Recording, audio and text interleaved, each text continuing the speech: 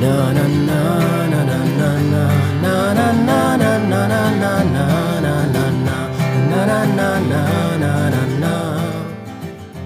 Welcome, friends, to another episode of It Takes a Village, a podcast of Healing Hands International. We're based out of Nashville, Tennessee. My name is Mark Chent, and I am joined by my co-host, Taryn Foster. Hey, Taryn. Hey. How's it going? Going well. What are you up to these days? Not much. Just hanging out with pals. Okay. So, tell us about our guest today on this episode. Today we have on Rita Cochran, who is connected with Healing Hands from a long time ago. She was our administrative assistant, but I won't spoil that too much because she's going to tell you. But she's on the board of directors now, and she's also, now she's a director of women's ministry at a church in Nashville. Yeah, I think our listeners are really going to enjoy hearing about Rita's passion for women's ministry, but just for people and her large family that she has. Mm-hmm. Every time I talk to her, I get more interested in hearing her story and her family, and she's connected to so many people. Like, I know I have a friend I went abroad with, and she actually went to church with her a while ago. So it's just, we're all connected. Yeah. It's cool. So here is our interview with Rita Cochran.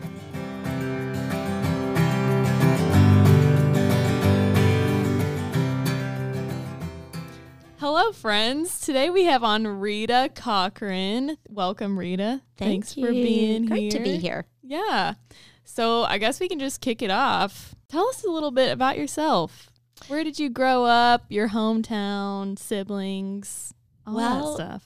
Actually, I'm one of the few people in Nashville that can actually say this is where I was born and raised. Okay, so local. Right here, I'm a Nashvilleian. There are 20 of you. There are all 20 of us, and 6 of us are the Cato kids. Yes. So all of us are still here in Nashville, but raised in Nashville, educated in Nashville. I did spend 7 years kind of on the road after we married, moving around, but just was so grateful to get back to Nashville, to home, and have been here ever since. Wow, that's awesome. So where did you go to school? I went through Lipscomb. I'm considered a lifer. Okay. First grade through bachelor's degree of education. Wow. And then I taught at Lipscomb for 25 years. So I think 40 years if I've done my math, and I did not teach math, just so you all know. Approximately 40 years I've been at Lipscomb. My goodness. What did you teach? I taught middle school, 7th grade mostly. Okay. Oh, bless you. 7th graders. Yeah. You got to love them if you're going to teach them. You just got to love them. Mm-hmm. And I did. I loved those years. I loved the years in the classroom. I've loved the years since the classroom because I kept thinking there has to be a life without homework somewhere. Yeah. Yes. Yeah. So 40 years of homework was enough. And but I miss the kids. I miss that interaction. We have a rising 7th grader ourselves, so God bless I may need you. to have you on speed dial. God bless you. Metamorphosis year. Oh, really? Yes. That's exciting. Absolutely. Tell us about your family. I know you have an interesting little dynamic. Interesting tribe. Interesting tribe. I do. Sometimes I cringe when people just ask a normal question of how many children do you have, because my answer is far from normal. And the best I can say, I birthed 3 children. Mm-hmm. I consider that I am the mother of 4, but yet I have raised 7 total teenagers, which my husband and I have decided if God called the number 7 complete, we are finished. That is enough. 7 teenagers is enough for anybody. Yeah. You have earned your stripes in that. I think I have. Mm-hmm. Yeah. Tell us a little bit about that. How that happened? Yeah. I mean, yes, it is. It is. I when I talk to people about it, I have to use the words reluctantly submissive to God, because that's how it came about. All of these children were placed in our lives by God, and very reluctantly sometimes we met that challenge. I'm going to be honest. But our 4th child is a daughter from China, and she literally showed up in my classroom at my door one afternoon. I taught 7th grade at Lipscomb, and this very precious, very shy high school Chinese girl came to my door and bowed and said, "Are you Mrs. Cochran?" And I said, "I am." She said, "Well, my name is Dana Pengzhang, and I need a host family to live with, and my friends in high school said, go see Mrs. Cochran. I bet you could live with her." Aw. And I just really didn't know what to say. I'd never Wow. met her before. And so we talked for a bit, and I told her, I said, "Dana, let me do this. Let me go home. I would never make this decision without speaking to my husband." But she knew, her classmates had known I had kept another international student for 2 years who ran into the same problem, who needed a host mom. And we had taken him in, and they knew that, and that's why they sent her my way. So I told her, I had a question for her. I said, I'm just going to go out on a limb here, Dana, and guess that you aren't a person of Christian faith. Am I right? I mean, being from China, that's just kind of, I know a little bit about China. And she goes, "Oh, it is not our culture to be religious." And I said, "Well, here's what you need to do. You need to talk to your parents and let them know that if you were to come live with us, that you would be living with a family of Christian faith, and our faith is our most important part of our life. So you would be involved in that very much. And that may be a deal breaker for them, and I understand that. But why don't you talk to your mom and your dad, and I will talk to my husband and meet me back here in the morning." So the next morning, she was waiting at my door when I got there, and I said, "Did you talk to your parents?" And she said, "I did, and they said it would be a good thing for me to learn the culture of religion." Wow. That's the way she put it. And I kind of smiled, and I said, "Well, I have talked to my husband, and we've prayed over this, and we want you to at least come and finish out the year.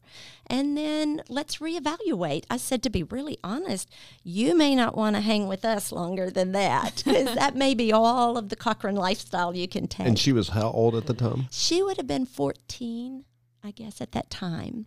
Okay. And so anyway, she came to live with us for 6 months, and that's been almost 14 years ago. And today she is a Christian. She is a professor of computer science and engineering at Vanderbilt University, and she is mine. That is awesome. That is so great. So What about the other 3 teenagers you raised? The other 3, one was a young boy from Thailand who lived with us almost 2 years. The other 2 were my most challenging, but just so precious. They were, again, God placed them in my lap. They were a brother and a sister from Bangladesh who were Muslim, who came to live with me and lived with me for 2 years and went to Lipscomb. And we speak every week. We still talk and FaceTime, and they are precious. And they, again, it was a challenge. Our faith was very, very polar opposite, but they went with us to worship and learned a lot. You know, they still today will speak of their time in church, and they will say, "Pray for me, Mrs. Cochran, pray for me. I have a big interview coming up," or things like that. And I'll say, "You know, God's got this. God's got it." So I'm anxious to see where God takes that seed. Yeah. That is so awesome and so impressive how God just kept opening those doors.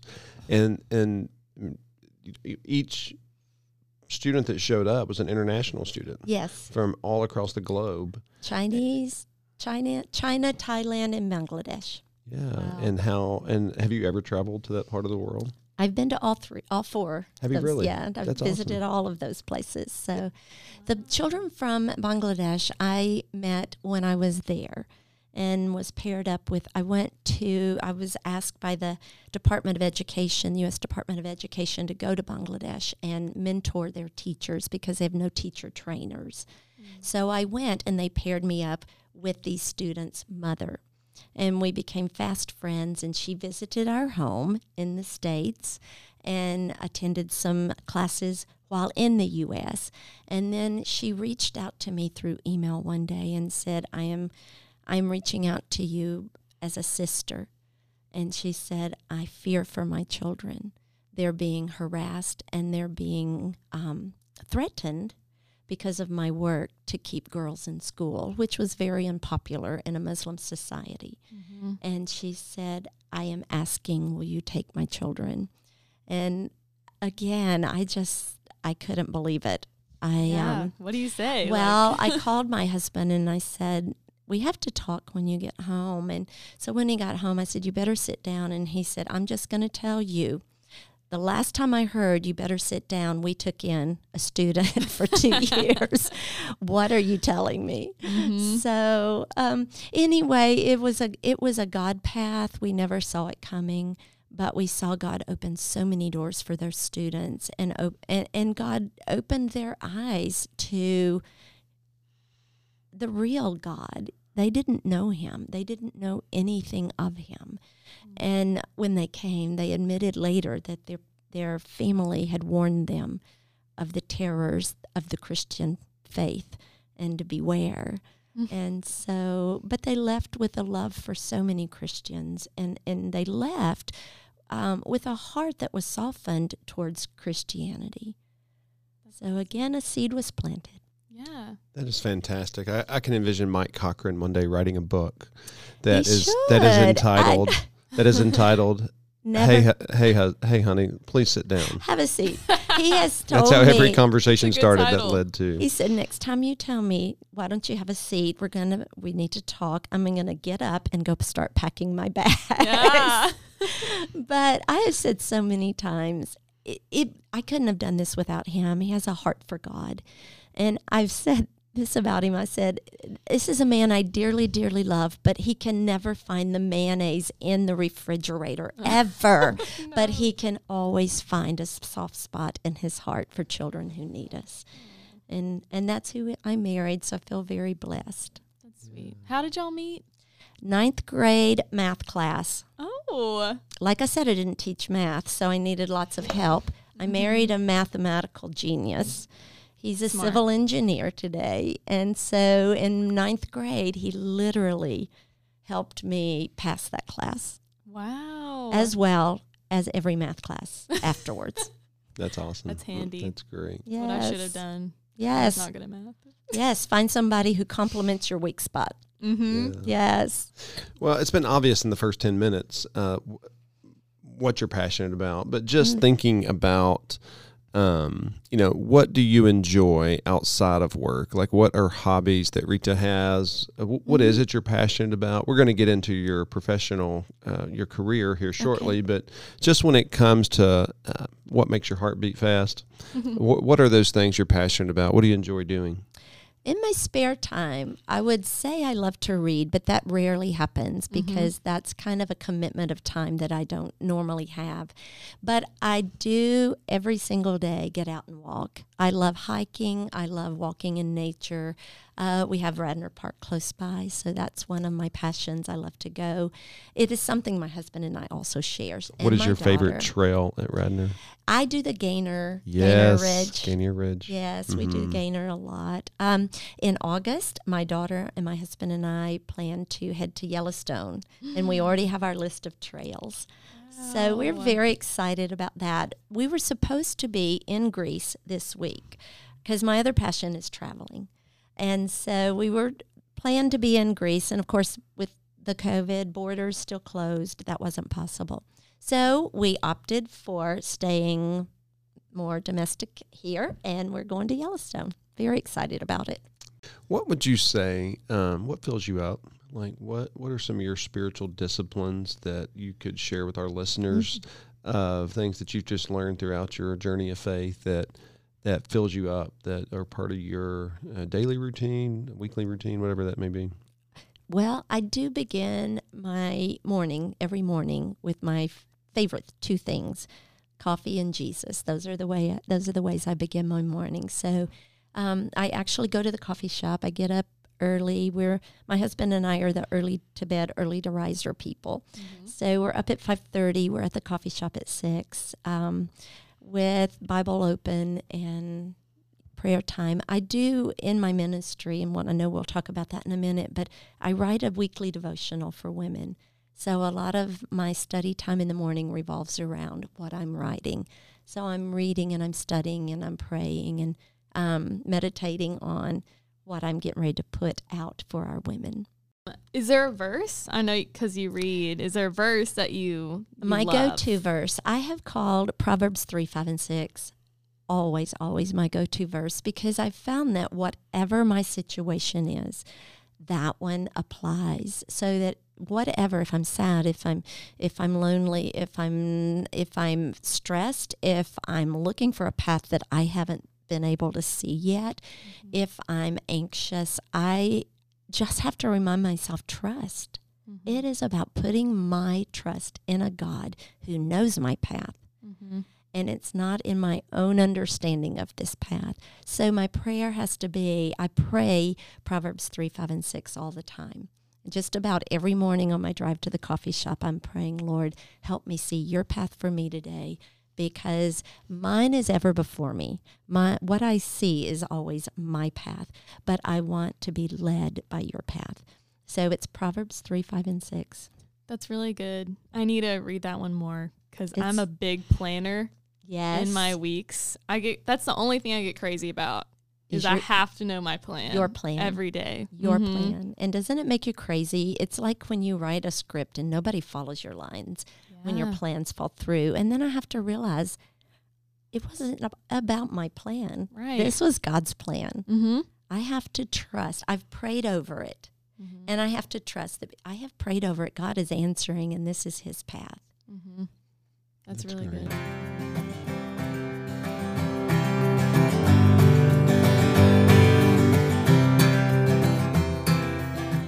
Where did you go to get your water today? Across the room? Across the house? Did you know that every day millions of people all over the world get up and walk several miles to search for water? More times than not, the water they do find is dirty and causes them to get sick. For the past 20 years, churches and individuals have been partnering with Healing Hands International to help bring an end to the water crisis by drilling water wells and distributing water filtration systems. HHI empowers Christians to live out their calling to do good to all by providing local opportunities to make a global difference. You can get involved by hosting a Walk for Water event or attending one in your area. Walk for Water is a simple concept. To host a walk, you only need to do 3 things. Pick a date, find a location, and get people there. Healing Hands is going to take care of the rest. To learn more about how you can help people get clean water, visit walk4water.org. That's walkforwater.org. Join us in changing the water cycle today.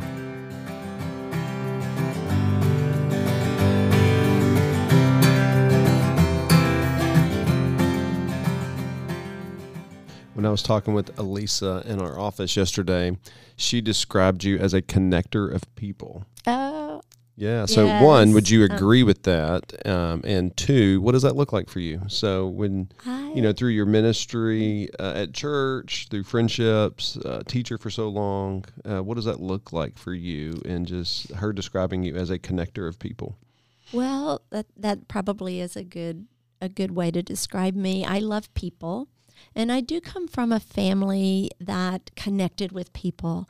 My father was a longtime minister of the gospel in the Nashville area, and that brought us in contact with so many people in Nashville, within people of faith, especially coming from Lipscomb also, and staying in the city where you go to college puts you in connection with all of those people. And teaching for 25 years. Those precious students that I taught in middle school are now these wonderful adults. In fact, when I came into this building this morning, this young man with a beard came up and said, "Ma'am, may I help you?" And I turned around to say, "I'm looking for the office door." And he went, "You were my middle school teacher." Aww. And I said, "Oh my goodness. He said, "You're Mrs. Cochran." I said, "I am, but you're going to have to help me because I'm pretty sure when I taught you in 7th grade, you didn't have a beard. So help me out. What is your name?" And he told me. I was so excited to see him. So all of those years that you put into people bring you this incredible group that you can call yours. You know, it's precious. That's God's gift to us. But I do love to connect people together. So if I find that you're looking for someone with a certain criteria or quality, and I happen to know that, I find joy in putting you together. That's fantastic. And then That's I can also just back out and let y'all go to it. And Yeah. I'm out. I'm like, oh, okay, I've done my part. So you were a school teacher for 25 years, and it takes somebody really special. I mean, school teachers just across the world are special people who pour into the lives of kids, who know going into it that they're going to be often overworked and underpaid. But they don't do it for the paycheck. They do it because they love kids. But for you, why education? Why did you make that decision a few decades ago that, hey, I want to go into education and have an impact? Okay, if I'm going to be honest and transparent, you may not like my answer. No, please do. Honest We and are transparent. all about honesty and Let transparency. me go back to my go-to verse, trust in the Lord, that he is going to direct your path and don't lean on your own understanding. So when it was time for college, I really wanted to be a nurse. I just had always seen that as my calling, to be a nurse. But I had a scholarship at Lipscomb University, and in that day and age, there was no nursing degree. So when I approached my parents about it, they just had to say, this is where your scholarship. My dad was a minister of the gospel, my mom a homemaker. We had 6 children. There was no money for college. So it's a tough decision, Rita, but you would have to take out loans or you could go to Lipscomb free. And so I just had to look for something. And to be really honest, I've said so many times, in my opinion, teaching became my fallback because it wasn't really what I had chosen, but it was like my second choice. But looking back on those years of teaching, God knew. Mm-hmm. God knew that is where I needed to be. I loved my years in the classroom. I adored being with those kids. There's so many days when I walked away and I thought, I'm not sure I have taught them anything today, but I can tell you what I've learned. Mm-hmm. I learned so much from those kids. And so it was, again, just a way for me to look at Proverbs 3, 5, and 6 and say, this works. God had a better path. God knew all along right where I needed to be. Mm-hmm. However, I will say, when I walked away after 25 years, I said, love you, gonna miss you. Don't call me. Do not call me to sub. But I will say this. When you mentioned that teachers are the heroes, I want you to know that I broke what I had said at the beginning of this past school year. I received a phone call the week of in-service that the teacher who had taken my position had just found out his wife would be put on hospice. And so I walked back into the classroom. I said, I really prayed over that because I'd said I'd never go back. I'd walked away happy with what I had done and didn't really ever want to go back. But it was the only reason I could think I would go back into the classroom. And so I walked back into that classroom for the first time in about 5 years, and just to hold down the fort, really, and teach those kids until the teacher could return. And I am going to tell you that those are the teachers that are the heroes.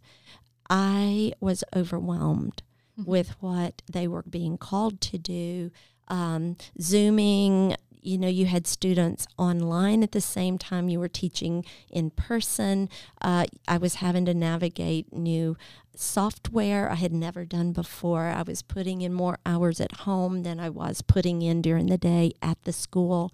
All the while, I knew my time would come to an end, but theirs wouldn't.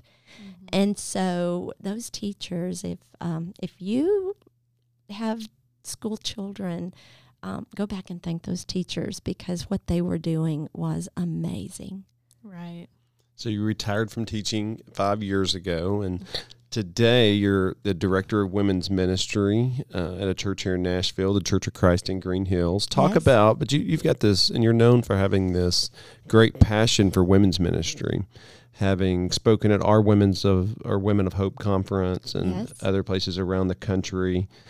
Talk about your passion for women's ministry, and then through your job at church, what does that look like for you on a regular basis? All right. Let me back up just a little bit because I did go first to Healing Hands, and I worked for Healing Hands for a while and just absolutely adored that work, adored those people. The ministry there was very important to me. It was with a heavy heart that I had to walk away, but I did it when I took in the 2 children from Bangladesh, because I knew that was going to have to take priority. And so that was my reason for walking away from Healing Hands. And then the elders at the Church of Christ in Green Hills hired me as a part-time women's minister, allowing me some flexibility with my schedule so that I could still drop off at school and pick up at 3:00 and get them where they needed.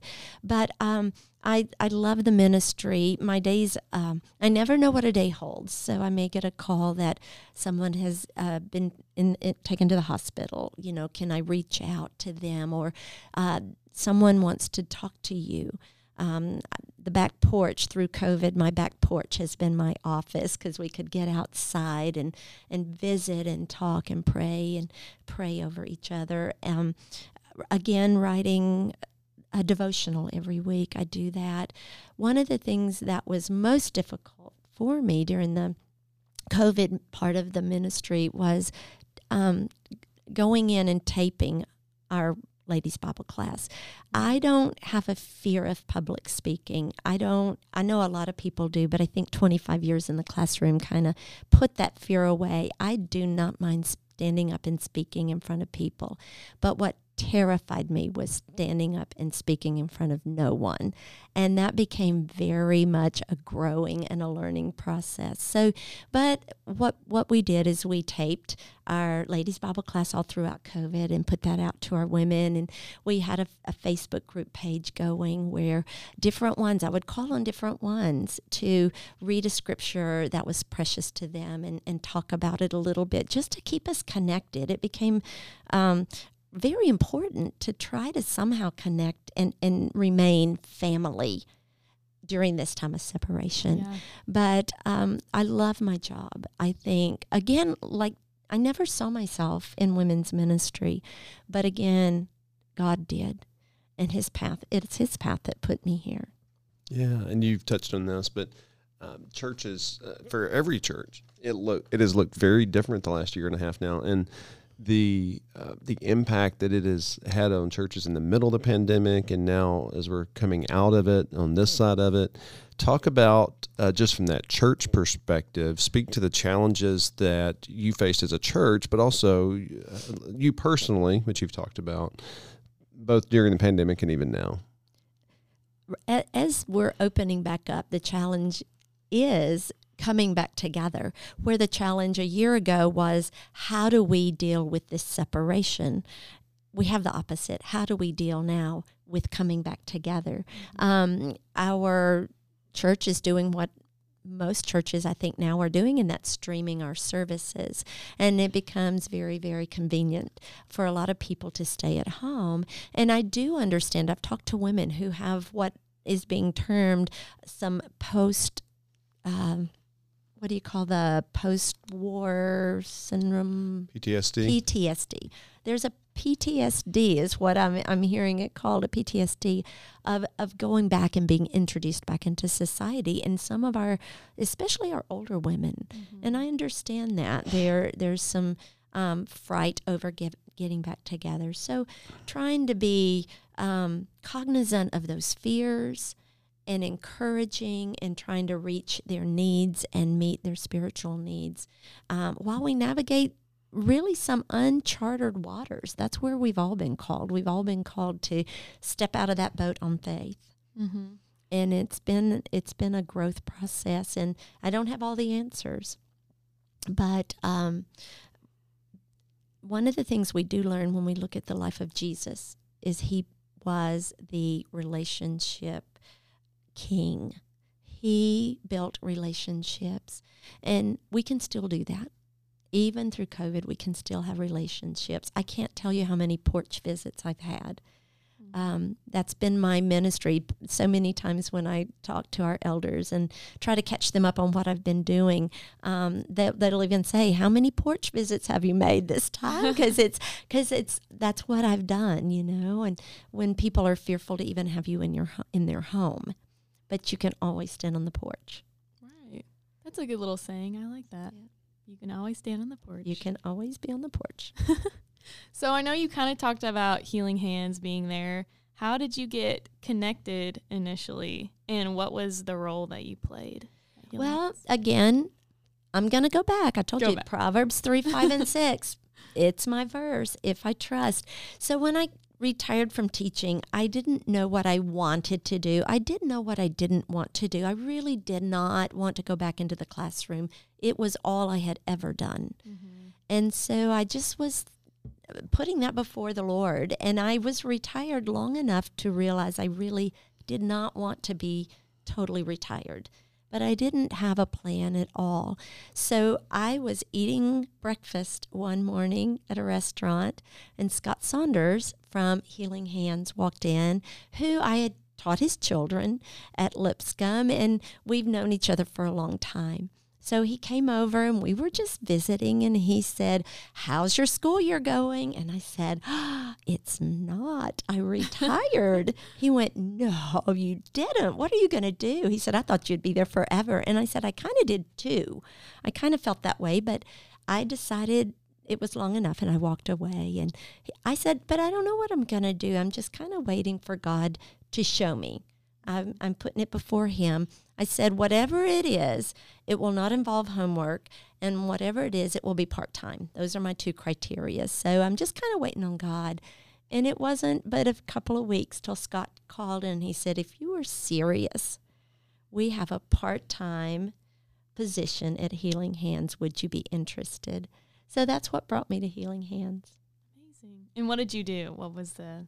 I actually just sat at the desk right inside the door, and I've laughed so many times, and I know I've told you this before, when I sat down with Scott and Chris Jingles and interviewed. It basically was an easy job, just three things. You know, I was going to answer the door and greet all the visitors, and then I was going to answer the phone, and I was going to give out the mail. And that could not have been further from the case, but I absolutely adored the work. That job description changed quickly. It did. Mm-hmm. It was like 200,000 responsibilities in those 3 points. But I loved every minute of it, and I love that. I love the work of Healing Hands. I am totally bought in and sold in the outreach that it does to first be the hands and feet. And that's how you gain their hearts, is once you're the hands and feet, they see your heart, a heart for Jesus. So we're celebrating our 30th year this year. I know, I'm so excited. Exciting, yes. So as a board member, give us some insight about what that longevity means, because a lot of nonprofits don't make it 30 years, so they don't. What does that mean? Okay, you know what it means? I'm going back to my verse, my go-to verse. See what I mean? Proverbs 3, 5, and 6. Mm-hmm. If you trust him, and if you just put your trust in the fact that he is going to make these paths straight. That's what he does. And Healing Hands has done that. When I have a little funny story, when I came to Healing Hands, I'm going to be honest, I didn't know a whole lot about the work. I had heard of Healing Hands. I knew they drilled wells. Mm-hmm. I knew they gave out Magi boxes. Beyond that, I really did not know what Healing Hands did. But the job sounded great. I knew Scott Saunders. I trusted him. I thought, this will be perfect. So the more I learned about the work there, I would go home and I would tell my husband, guess what else Healing Hands does? Did you know they did this? Did you know they did this? Listen at what I learned today. But at that point, we still had not, truthfully, if I'm going to, again, be very transparent, we were not donors of Healing Hands. We had not yet opened our pocketbook to Healing Hands because we're very, very cautious stewards. We were taught that. My father taught me that. We are to be stewards of everything. What we have is not ours, it's God's, but you are to be cautious with that and put it in the hands of people that are following the Lord. And so we had not done that yet. But one day, I saw the president, who was Bert Nowers at the time. He came through my office with a vacuum cleaner, and he was vacuuming the carpet, and I was so confused by this whole story. I thought, I don't understand what is going on here. And I said, Bert, do you need me to do that? Because I thought the president of a company should not be vacuuming. And he said, oh, no, this is my Friday job. I'm sure that you'll get one soon. And I thought, Friday job? What's a Friday job? And then I learned very quickly what it was. Healing Hands chose to divvy up all of the housekeeping duties so that no money was spent unnecessarily on housekeeping. And that way, whatever donor money went or was donated, went as much of it as possible to the people it could help the most. And so because of that, I went home and told my husband, this is an organization we can give to. That's awesome. So you also, to transition, you are known in your circles and at the Healing Hands office, but also just in some of your women's ministry circles, that you have this different personality, that you do this improv, you have this impersonation you do called the church lady that is hilarious and very hysterical. And a couple of weeks ago, we had our board dinner with all the staff, and you did a stand-up routine. So tell us a little bit, not asking you to right now get in character, but just tell us how the church lady came about and how you find joy in that. Well, it goes way back, to be honest. Many years ago, when we first became members at the Church of Christ in Green Hills, we had a ladies' retreat, and another lady approached me and said, would you mind being on the committee for entertainment? And it just sounded kind of fun. You know, I was home with 3 children, and I was all about fun, and getting away from 3 kids and leaving them home with husband sounded fun enough. But if I were going to up it, what would we do? And so we came up with the idea to do a skit. And it started, so this started probably 25 years ago. And throughout the years, I've done it for different women's groups, and I guess mostly for our own church ladies, but it's just it's a lot of fun. And I found during COVID, I had not been the church lady for a number of years when COVID hit. And in our meetings with the ministers at church, we just started talking about what can each of you do in your ministries that would encourage and lighten up, because depression, we began to hear about depression setting in among the people that were so alienated and lonely. And I thought, well, maybe the church lady could come back around. And so I began taping just little snippets of church lady and posting them on our Facebook page. And then they began to get shared. And so from there, it's kind of started all over again. I thought church lady had been put to rest, but no, she's back. So I'm so happy. Well, it is fun, I'll have to admit. You'll have to let us know what your local travel schedule is when you're okay. your speaking engagement. Okay. Her tour. Will do. So, Rita, the name of the podcast is It Takes a Village. And talk about what that means for you personally. You have just been in ministry a long time, been in education. You have this large family, but who is your village, and who are the people in your life that have impacted you? Maybe a friend, maybe a mentor. We want to hear about who those people have been that has shaped you and molded you into who you are today and who your village is. Well, I'm very fortunate that I do come from a large family, and we are a very close family. So not only are we family, siblings, cousins, we're also neighbors. We built a compound, is what people call it. They laugh at us, actually. To be really honest, we live on a compound, all 4 houses, 4 siblings. So my family is first and foremost part of my village, and I couldn't have raised my children without them. And to be really honest, we just changed our will. Our children are grown. They're 40, 38, and 32. And we just changed our will because it said that if anything happened to my husband and I, my sister would get our kids, and I'm pretty sure she still doesn't want them. So we did change we did take them out of the will. But my family's been very important. But my church family, they're my family too. You know, we are family. And I've said so many times and told young mothers when they come to visit us or when they place membership with us, and you're part of a family now, please know we're family here. If you need anything, we are here for you.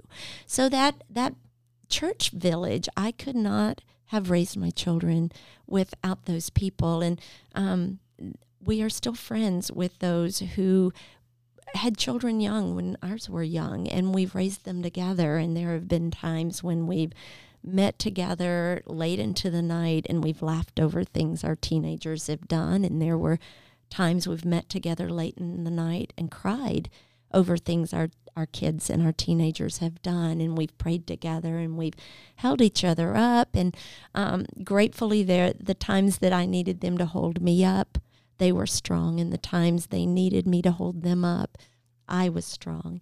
And that's what a village does. It works together, and we get through this life because there's something so much greater on the other side. We're just all broken people trying to get to the other side. Mm-hmm. Yeah. Well, I think that's all we have for you. Thank you so much for sitting with us and talking with us about your life. It was awesome. You are welcome. I hope all the things that Healing Hands puts its hand into just flies. And I know if you trust the Lord and put it in His hands, He'll direct the path. Mm-hmm. Thank you so much. This has been fantastic. Thank you for having me. Yeah.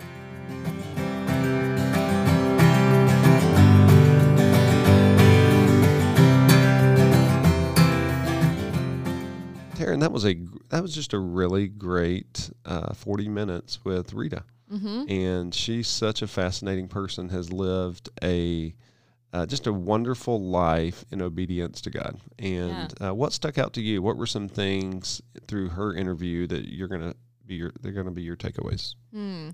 I really liked how she has all those kids that she talked about that aren't actually her kids, from all those different countries, and she's actually visited those countries to see them, but she got connected through a few of them just by visiting the places, which I thought was really interesting. And her being from Nashville and growing up here and then going to school and college and kind of staying put here, I think that was probably important for her to kind of get those cultural experiences. And then she kept bringing up that verse, Proverbs 5, 3, 5, and 6. 5, and 6. Yes, which I need to plaster that on my mirror because, like I said, I tend to make my own path, and I need to lean on God more. But yeah, what about you? I thought it was awesome. So 7 teenagers. Wow. Yeah.